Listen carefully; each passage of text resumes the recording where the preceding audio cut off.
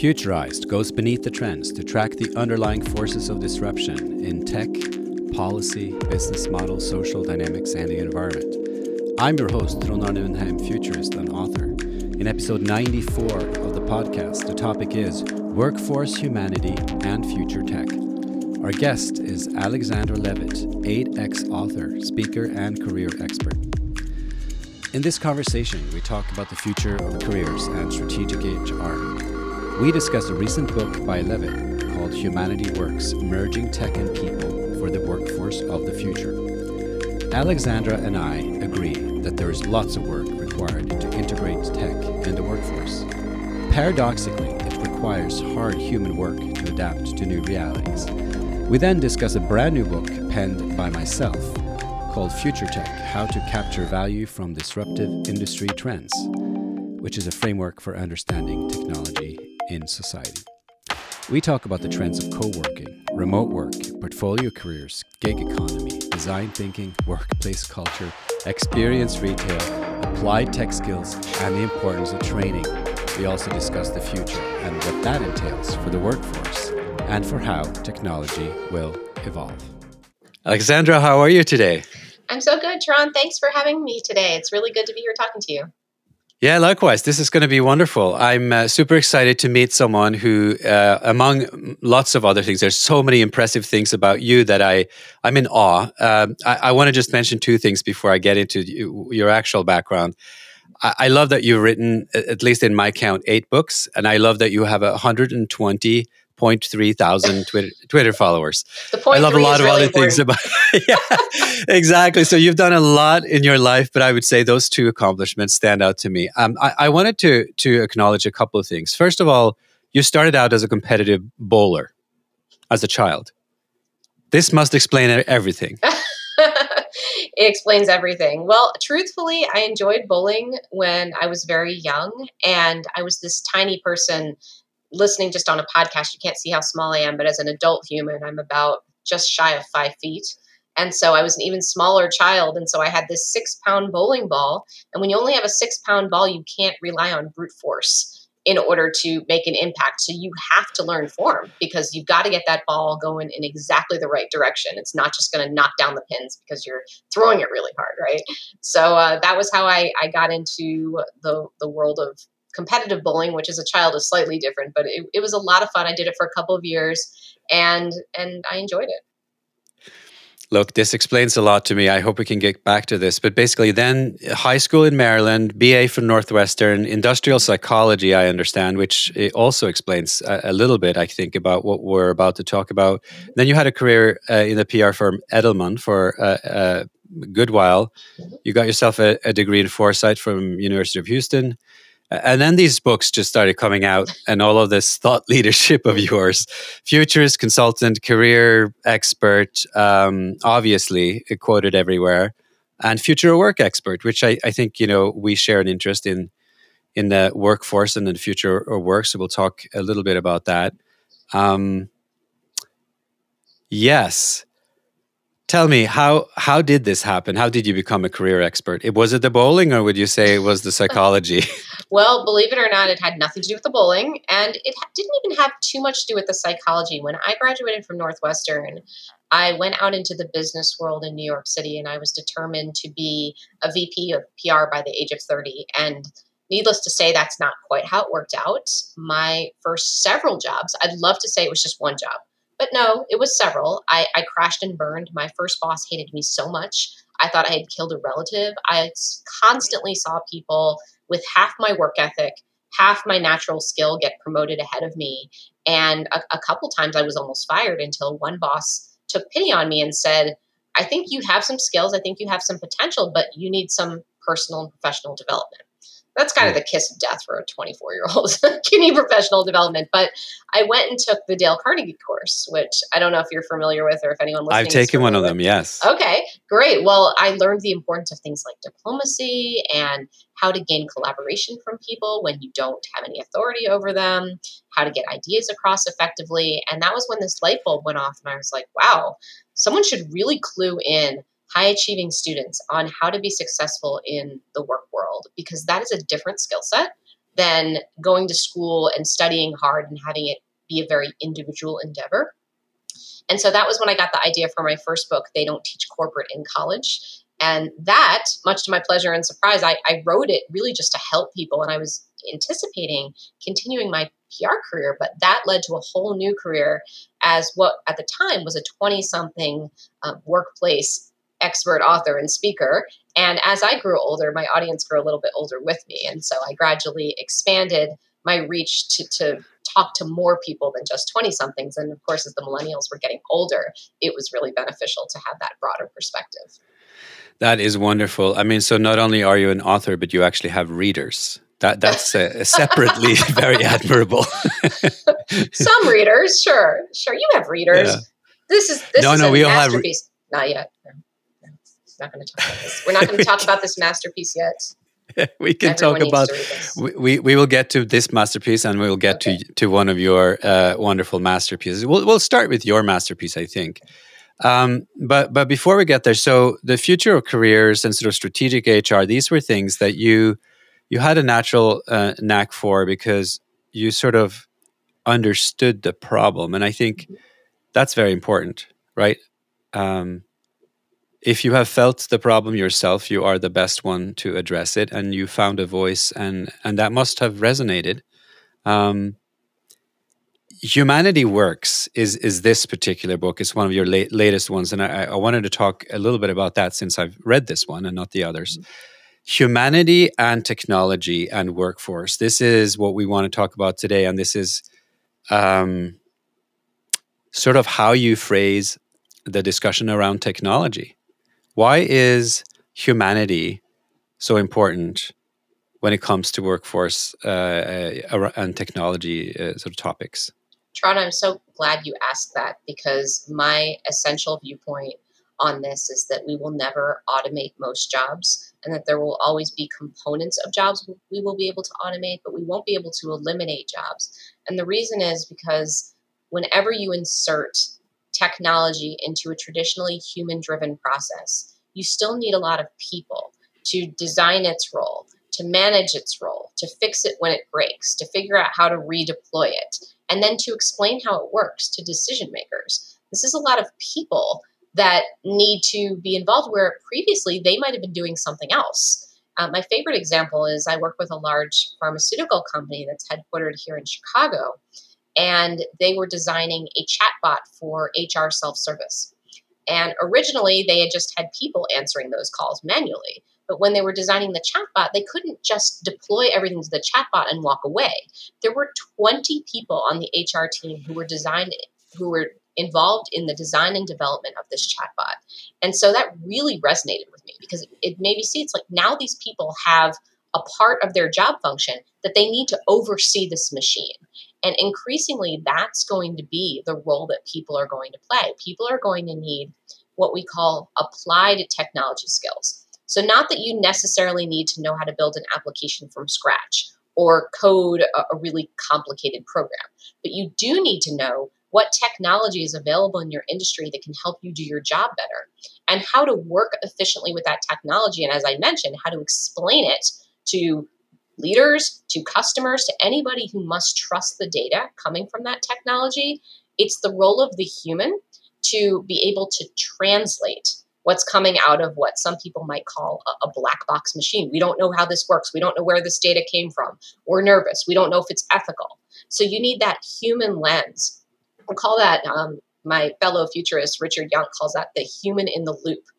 Wherever there's a machine running things, you got to make sure there's a human there to check it, to have judgment, to have intuition, to have empathy, and to understand why things might play in a certain way with human audiences versus machine audiences.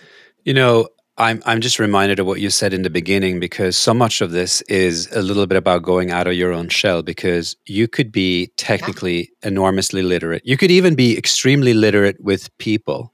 But if you haven't made the combination work to sort of translate between the two, and I guess work productively in the workplace, you know, with all the other things that are going on, you're going to be at a disadvantage, right?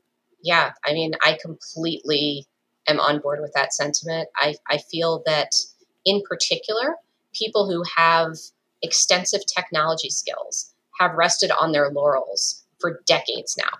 If you have the IT skills, if you have the programming skills, you can be employed anywhere. And in fact, the sad reality of that is that those are some of the first jobs that are going to be automated away. And if you haven't taken the time to develop your interpersonal skills and that aspect and that dimension of your career, I think you're going to find yourself in a tough spot. And it's not something that's going to happen 10 years from now. It's already happening now and will certainly accelerate in the years to come.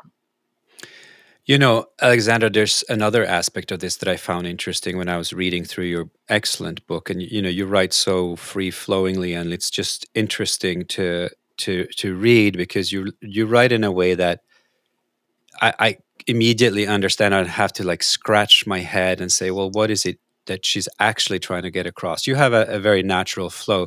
But anyway, I was just reminded that when people are very good at technology, not only are they resting on their laurels, but it would perhaps be implied from your argument that the technology that they create isn't necessarily that great either. So you could have technical skills, but if you haven't developed those other skills, not only will you perhaps, you know, have a short shelf life, but also I wonder if the technology has a shorter shelf life, right? Yeah. I mean, that's a very valid point, especially when you look at things like, I love to use the example of law, right? Where there are people who specialize in identifying case precedents. So they can do it really, really well. I mean, this isn't like an information technology example, but they can spot the cases, and that's been the differentiator.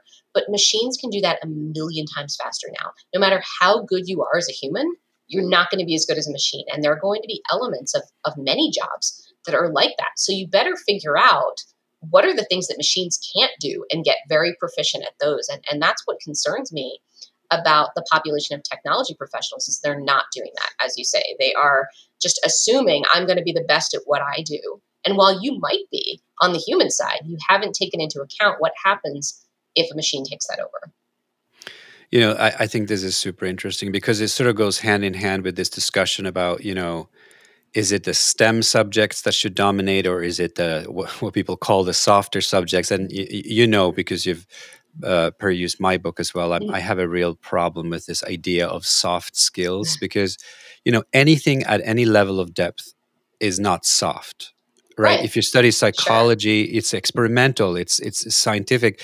It's not soft in any way. But either way, right? It's a problem that people who are somehow adept at a technology that is in fashion are maybe assuming because of their paycheck that keeps coming in that their skill is somehow, you know, this like life-saving skill. But in fact, it's just a tiny, tiny little piece of the picture. And not only will it maybe get automated away, most people aren't the best in the world in, right? I mean, even like machine learning and things that are very, very hot right now, we're going to need a bunch of those machine learners, but you know, more and more that subject is becoming integrated into sort of what was computer science before. So we'll have however many are, you know, get graduated in computer science, maybe a little more, a little less, but there are so many things you need to combine that with in order to be productive.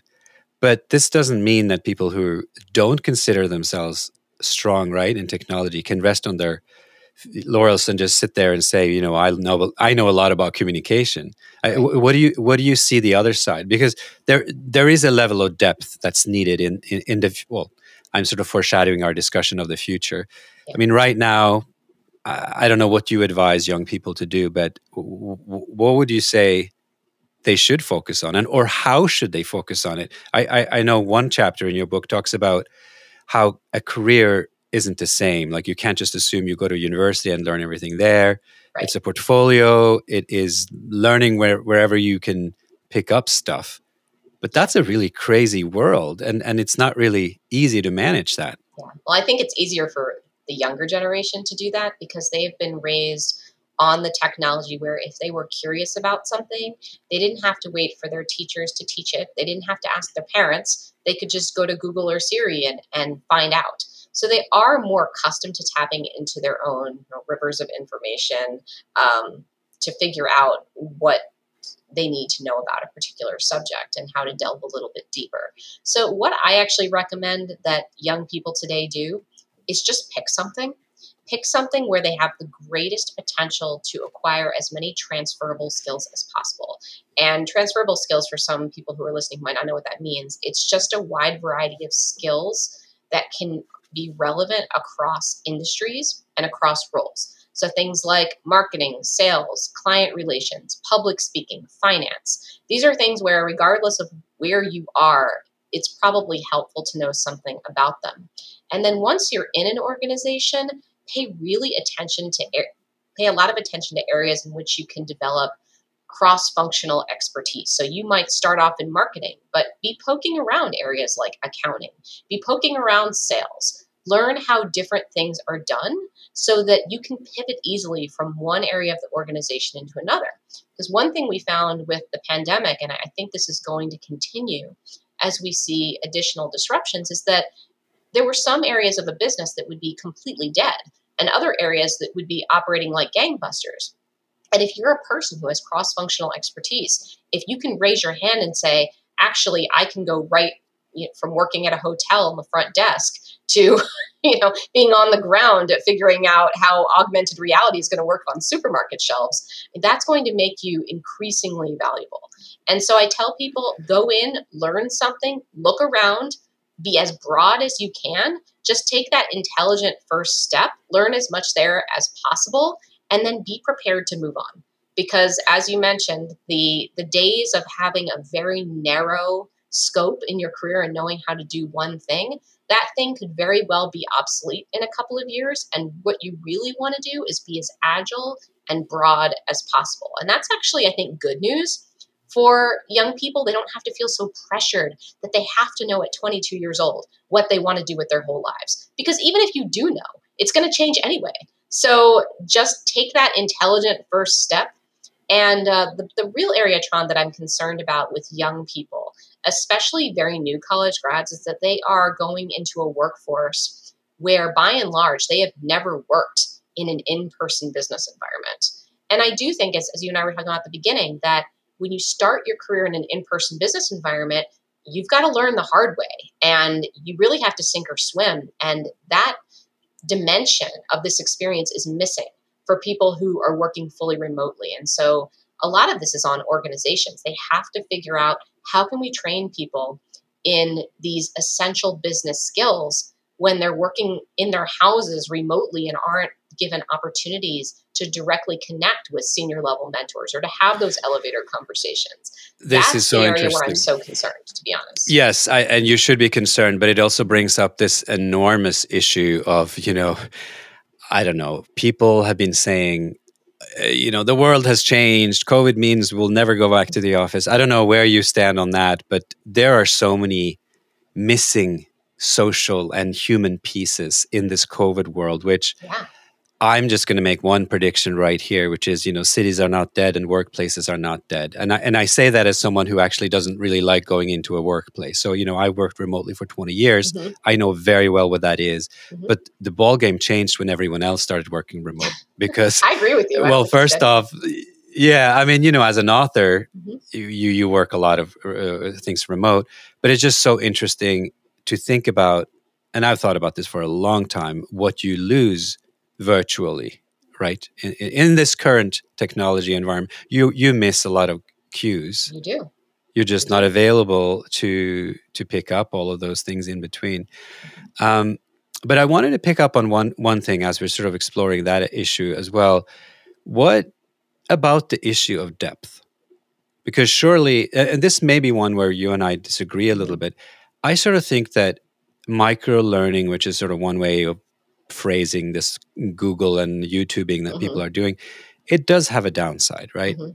Which is, if you never go in depth into anything, how are you going to understand what depth is? Yeah. So are you recommending that people don't spend any time going deep into something because it's just not worth it? You have to move on to something else next year anyway? Or are you saying you just have to be mindful as you're going deep that what you're going deep in is not the point? It is the fact that you once went deep and you know what depth is. Because I would say that's kind of my take on it. Yeah, I mean, I think that what what you point out there is extremely valid. And I think that, I just did this myself when I got my professional certificate in strategic foresight. That was an area where I probably could have gotten by with cursory knowledge of how strategic foresight, in terms of a scientific approach, how it works. But I decided that it would be more beneficial just to me as a professional human and to the work that I was going to do for clients, that I know a little bit more about it. And so I do think that absolutely has value. But I think the mentality I'm trying to warn people against is that that's the be all end all. That's it. You learn it once, you're an expert, and then you're done. Yep. So it's not that you don't want to pursue expertise. You do, right. But I think that you have to be prepared that while you're pursuing that expertise, that probably over time it's going to change a little bit. You're going to have to keep learning. And I think agility is a very important part of this, and also following the market. Really understanding in your industry what is necessary to go in depth on. I still advise people all the time who want to get an MBA. And I'm like, well, let's explore what your career opportunities will be as a result of getting this MBA. And is getting an MBA really the best use of your time, money, and resources? And in some cases, it might be. You might not be able to get into certain professions. Like if you want to go and work for a consumer goods company and be a brand management VP, they won't hire you without that MBA. If you want to do research at a university, you can't do that without a PhD. So there are some things where if you really want to do it, you're going to have to go deep. But there are other areas where, depending on what you're looking for, it really might not make a lot of sense. And I guess what I've always cautioned against is education for education's sake. Unless that's your goal, unless you just love to learn and you love to be constantly head down. But if you're trying to achieve financial compensation or career growth in a particular area, you really need to ascertain whether or not that's necessary, because there are so many other opportunities to acquire information these days. You know, it's interesting. I was sort of studying the history of schooling over the last few months, because I've been very interested in what you're talking about here, which is what are we going to do with this workforce where everyone's saying we have to reskill, we have to upskill, and we have to, whatever it is, we need more skills and fast. And it's 1 billion people. And they're not all young, because some of them are already in the workplace. Yeah. So one answer to that is, of course, they cannot all go to school in the sense of sitting there for 2 or 4 or 6 or, God forbid, with PhDs, like you, at the end of the day, you're there for 15 years or more. That's crazy. Yeah. So how are they going to learn then? Well, I think that today's models of the flipped classroom are what I consider to be the best that we can do, which is a combination of both. It's teaching young people that you can pursue your own interests, that you can go out of the classroom and dive deep into a subject and go back and report it to your classmates and your teachers. And that there are certain things where we consider that we've all agreed that these are subjects everybody needs to know something about. So the teacher is proactively delivering that information. And today's schooling, at least in elementary schools, I've seen actually move a little bit quicker than high schools, are a combination of both approaches. So it caters to the individual child's desire to pursue what they're interested in, while also recognizing there are certain things that we as a society need to make sure people know. So I don't know if that answered your question. No, I mean, I think it does. It doesn't answer, I guess, the question for older people who are already in the workforce, because you were starting to say maybe an MBA. Mm-hmm.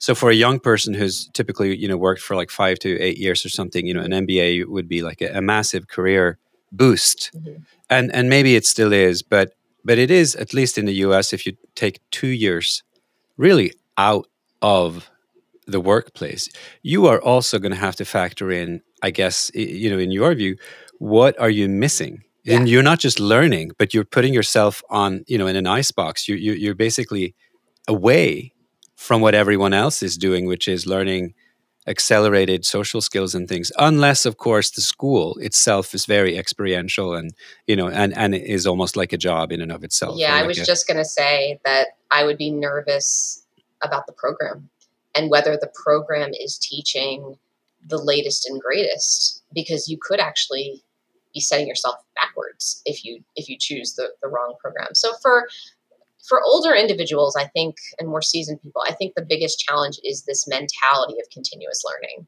that they just haven't been raised, they haven't had their careers in an environment where they had to rapidly learn new skills. And I see a lot of, it's very funny the way the demographics work. So the baby boomers, very, very large generation worldwide. And they were expected to start retiring en masse in the aughts, specifically by 2010. A lot of them were supposed to be gone. And then you had the Great Recession and they had to work longer. And many of them are still working. But now it's like the Great Recession didn't kill it, but now COVID and the technology that they've had to adopt as a result of COVID, that's what's getting them out. Now they're like, I'm not going to do that. This is the time to retire. And truthfully, I don't think that's necessary. I think that they get into this frame of mind where they feel like they can't pivot, that they can't learn how to work with technology, that they can't work remotely.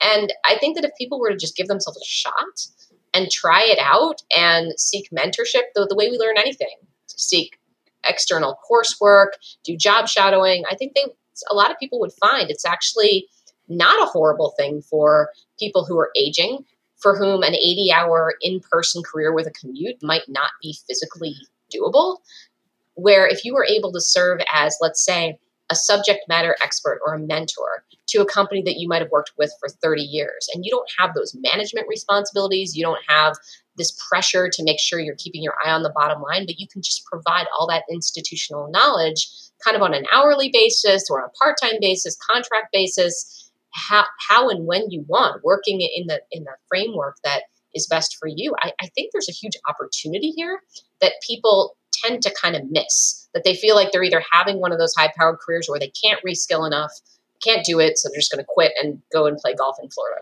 for the rest of their lives. And you're pointing out something very important, and I think maybe you and I seem to share this fairly optimistic view on the world that everyone can learn at any stage. Yeah. And I wanted to use that, I guess, as a little bit of a transition. I don't know how this is going to work here, but I was going to transition between these two books.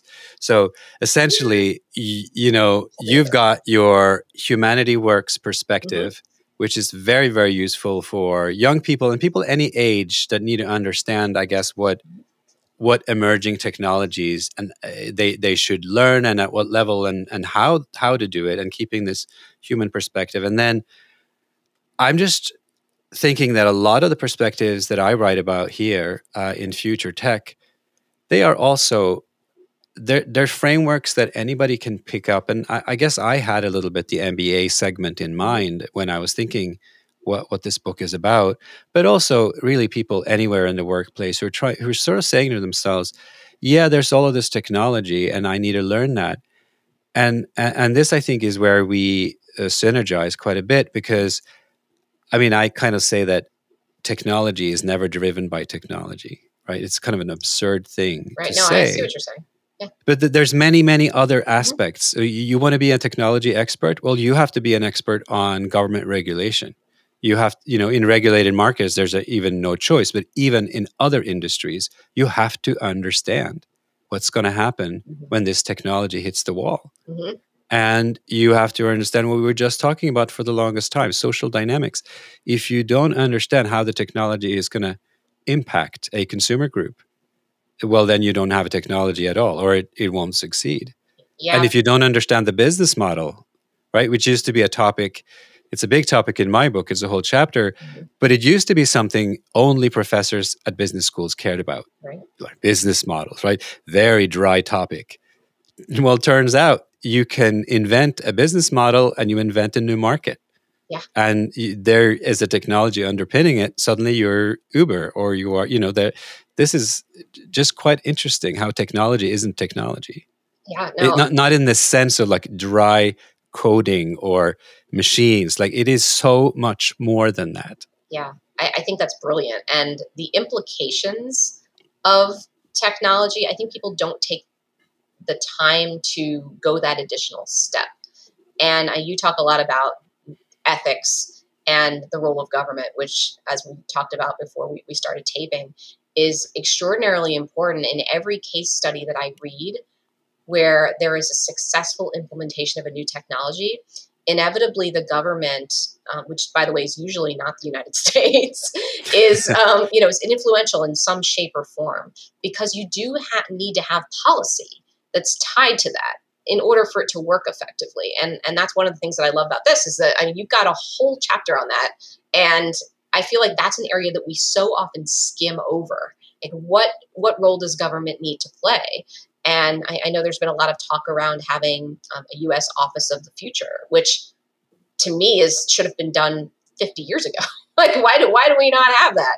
Because that way you could have government early on involved in some of the technology development that's going to have these huge applications in terms of consumer adoption. And I don't know if we've talked about this before, but I would have to say people ask me what keeps me up at night. And probably one of the biggest things that keeps me up at night is around that implication subject. It's what happens when we become a completely tech-dependent society. So all these trends you talk about in future tech come to fruition, and the technology breaks. So you have a system that goes down, and we can't do anything about it. What happens when you have so many technologies that are not integrated that user adoption falters and you can't get people to work with it?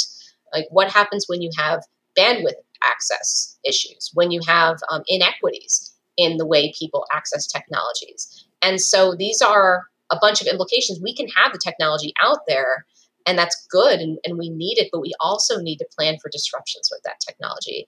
And this is, again, tying back to the government topic, I think an area where government can be really helpful if it's integrated in the right way, which I tend to see. I'm so glad you talked about it so much, because I have to admit, in Humanity Works, I don't really think, I might have touched on it very briefly, but not enough. Well, I speak about government, and there's so many roles that government has. And, obviously, everyone has a different relationship to government because of where they grew up and what they have experienced. And some people have a very negative relationship and sort of are very down on government. And they say, well, government should stay out of this. They're never very competent. But, whatever your view is on government and wherever you live, the truth of the matter that the governance function goes actually even beyond government. And right. I don't actually spend enough time in this book on that topic. It's more an evolving discussion, but governance is actually a function of society. So, the reason why it is a disruptive force among sort of 4 or 5 that I spend a lot of time on is that it actually is relevant even in private sector. So there's a reason why is not only do you need to care about how your technology is going to be regulated, but a lot of what happens in industry even it could also be conceived of as a governance function. Like, you set up standards, you think about interoperability of technologies with other technologies of your competitors, or even just with legacy stuff that it has to work with. So this is very basic. The function of basically what it is government as a function is really good at coordinating. Yeah. Right? So you're reducing friction and coordinating, supporting things that actually need support very early on. Think about all the R&D that government has done, created the internet, space travel, which then has created an enormous amount of products that we use in our everyday life. It's not something that would have happened without the long-term view and without the sort of the embryo that the government can create. And on the excesses side, right, when things just become too big and too unwieldy and start going awry and start affecting social groups in a disproportionate way, who is going to say that enough is enough? You have to have a governance function, whether that is, the US or the EU or China or whoever it is that comes in and says, this is not okay. It's hurting our citizens.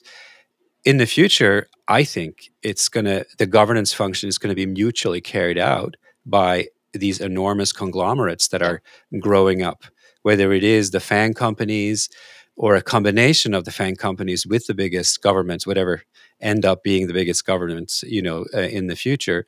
They have to decide together. Yeah. And I hope they do it responsibly. And this is one of my concerns with big tech, is that the bottom line will always supersede ethical and moral considerations, and that we still have all this bias being built into our AI applications. And it's not on purpose. It's not that people are setting out to develop biased applications. It's just that you have this narrow pool of people who are developing that are usually Caucasian males between the ages of 25 and 35.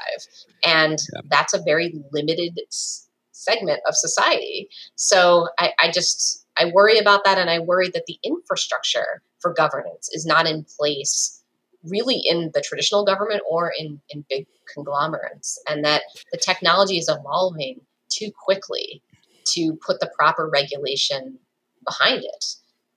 I don't know. I think that's right. In many countries, that's certainly the case. And, that could be an implicit criticism of government and how we recruit people to public service. Like, I actually think that the public servant of the future needs to be a little bit what it was in the past, a very respected person that knew an enormous amount and was delegated authority by the community because the others sort of realized, well, this person has studied all these things and thinks really deeply about all these issues that could arise. That's the person I want to run, the big things, the big decisions. Yeah. And it isn't like that always anymore. Government No. is something it's like a necessity you put aside. I think actually one of the most important things we could do as a society would be to transform the public sector workforce around the world. That would be the single most, I think, productive thing we could do at this juncture. And then also, I think, transforming how big tech and large conglomerates really work, right? Mm-hmm. And that is about capturing value from the long term, from the long term trends that you're seeing. So it's interesting. It's how like workforce and humanity and technology actually is three sort of sides of the same issue. Mm-hmm. You can't develop excellent technology without thinking even about the workforce that's going to create this in a productive way. And you really, future technology, what is it? It's so often assumed that it's something you just go away and magically discover. Right. Right. It doesn't exist in a vacuum. I don't know. One of the things, as you were talking, I kept thinking about China and the fact that China is out there testing algorithms on, millions and millions of people without their knowledge because they've got that society where the government just does what it wants. And that's why they've become quickly ahead of the market, more sophisticated.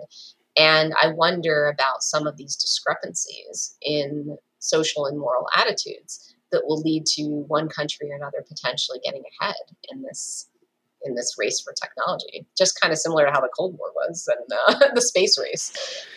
Well, but there's more actors though than just countries acting. But let's think about sort of next decade issues around this sort of workforce and technology topic. Do you really think that we're moving into an age where one country is going to dominate over another, or is it going to be more complicated than countries? Because even if you look at large companies, they may have national origin, right? Mm-hmm. But their workforce, to get back to that, is largely going to be international. Yeah, global.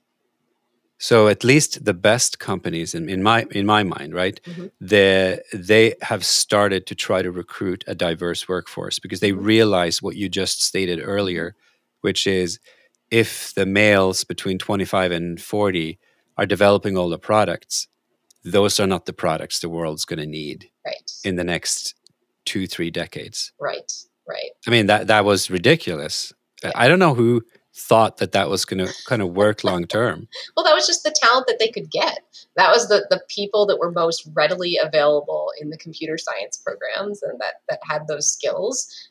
And I think we may see a natural lessening of this with what we were talking about before, which is the fact that some of these technical skills are going to become more democratized because you can do them via automation and that you don't have to know how to develop an application from scratch. So you can be, just because you didn't get your BS in computer science doesn't mean you can't be in one of those tech oversight positions. So gradually we might start seeing that field become more diverse. I hope. I mean, certainly there's been a lot of efforts to get people into programs that they need to train that are more diverse, but it's been in kind of an intractable problem where just the majority of people going through computer science and getting that in-depth IT training are in a very specific demographic.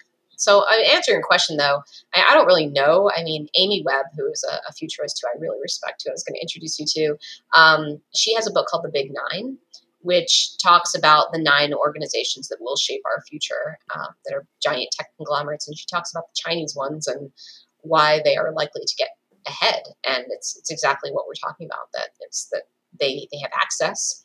They have unparalleled ability to refine and enhance their products. And so there is the potential for them to kind of leapfrog ahead. And because they are, at the end of the day, controlled by the government, I mean, that's a situation that we don't have here in the US, and definitely not in other Western countries, which we don't have. So I don't know. I mean, I'd like to think not. It's not a good outcome, I don't think. But I think it is one that we need to be potentially aware of. Well, I tell you what I think is a good outcome is whatever is developed, if it is in consultation with a large bunch of people. Yeah, So whether they absolutely. are, in China or there Hmm. are other places, obviously their consent would matter quite a bit. Hmm. But it is an important thing that technologies nowadays, it would seem to me, most successful technologies they have taken on board some version of this design thinking paradigm where they are consulting Hmm. consumers, testing things, Hmm. and figuring out, is this going to work? Is it flexible enough? Does it actually match a need, or or is it just something we're just creating something that artificially creates a market that doesn't really contribute anything to a core societal function? Not that everything has to contribute, I guess. You Right. and I have both worked in retail, and Hmm. conspicuous consumption, I think, will, if we're lucky enough to have a surplus society in the future, I don't know if we will. I guess that kind of consumption also is somewhat legitimate. Yeah, yeah. I mean, it'll be interesting to see how that develops as well in a world where you just don't need as many people to accomplish. And this gets into the discussion of universal basic income, which I don't know if we want to do right now, but Yeah, when you have a group of people who um, you just have more people than jobs necessarily, so people can pursue things that are not essential to the economy running, that are personally meaningful to them and give their life um, kind of an added dimension of care and concern and purpose and meaning. And will that be something that is valued? Will humans want to consume things that were created by other humans, for example, that are creative, that are thoughtful, that go beyond just the transactional, well, I have to have this in order to make my day run, but I want to have this because it's special and it's cool and it's unique. I don't really know, but that is something that I hope is going to happen as more and more things are automated, and maybe there's not necessarily a place for every individual to do something quote unquote essential. it's interesting. Universal basic income has been kind of on the agenda of some political parties for a Mhm. long time. I think that the core idea is, at least to me as a Scandinavian, it's pretty interesting because it goes to sort of this assumption, or maybe also ethical inclination, that it is not necessarily how much do you contribute in. Do you contribute a 7, then you should get a 7 back, Right, or a 14 back. That's really kind of it's just a very limiting logic to build a society around. Like, if right, you contribute the most, you should get the most. It sounds very fair, but in fact, what we know about people is that opportunities will never be equal. right. So you have to do something to even out the negative externalities of people just being in the wrong place or being squeezed out for various reasons, health or otherwise. Yeah. Um, but it hasn't really gone very far in the U.S., has it? No, I think well, on the one hand, if you had asked me 2 years ago prior to COVID-19, I would have said this isn't going anywhere in the US because of our individual culture and the fact that it's every man for himself. And we just really aren't kind of into that level of social support necessarily. But with the pandemic and these stimulus payments that seem to be arriving on the regular, I have to say that is a form of universal basic income. Yep. So if we were able to stomach and accept that, I kind of don't see why there would be, and maybe the pandemic will go away and we'll forget about it. But I see this as kind of a very important first step The other thing that I think is interesting, and I won't take solo credit for this idea because this is an idea that when I was doing my program in strategic foresight with the University of Houston, my research team was looking at universal basic income, and we came up with a potential solution. We didn't make this up either, but it was just something that we researched so that people could be potentially compensated for the data that they shed. So right now we're giving away data to companies all the time, and a lot of times we're doing it